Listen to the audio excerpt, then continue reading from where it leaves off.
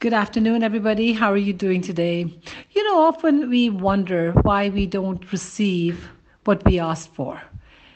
I think there's a couple of reasons for that. One is that we're not clear that of what we want, and the other one is that we don't ask with a conviction. There's no shortage in His world. If there's a shortage or shortcoming, it's in our ability to believe in His abundance. We have to ask according to His capacity to give, not our capacity to ask. So decide what you want, believe that you can have it, believe that you deserve it, and believe it's possible for you, and be convinced, and inshallah, you will receive it. Just try it, but be convinced that you deserve it. Be convinced that it is possible. And when you ask with a conviction on His capacity to give, there will be no shortage or shortcoming. Love you all. Take care.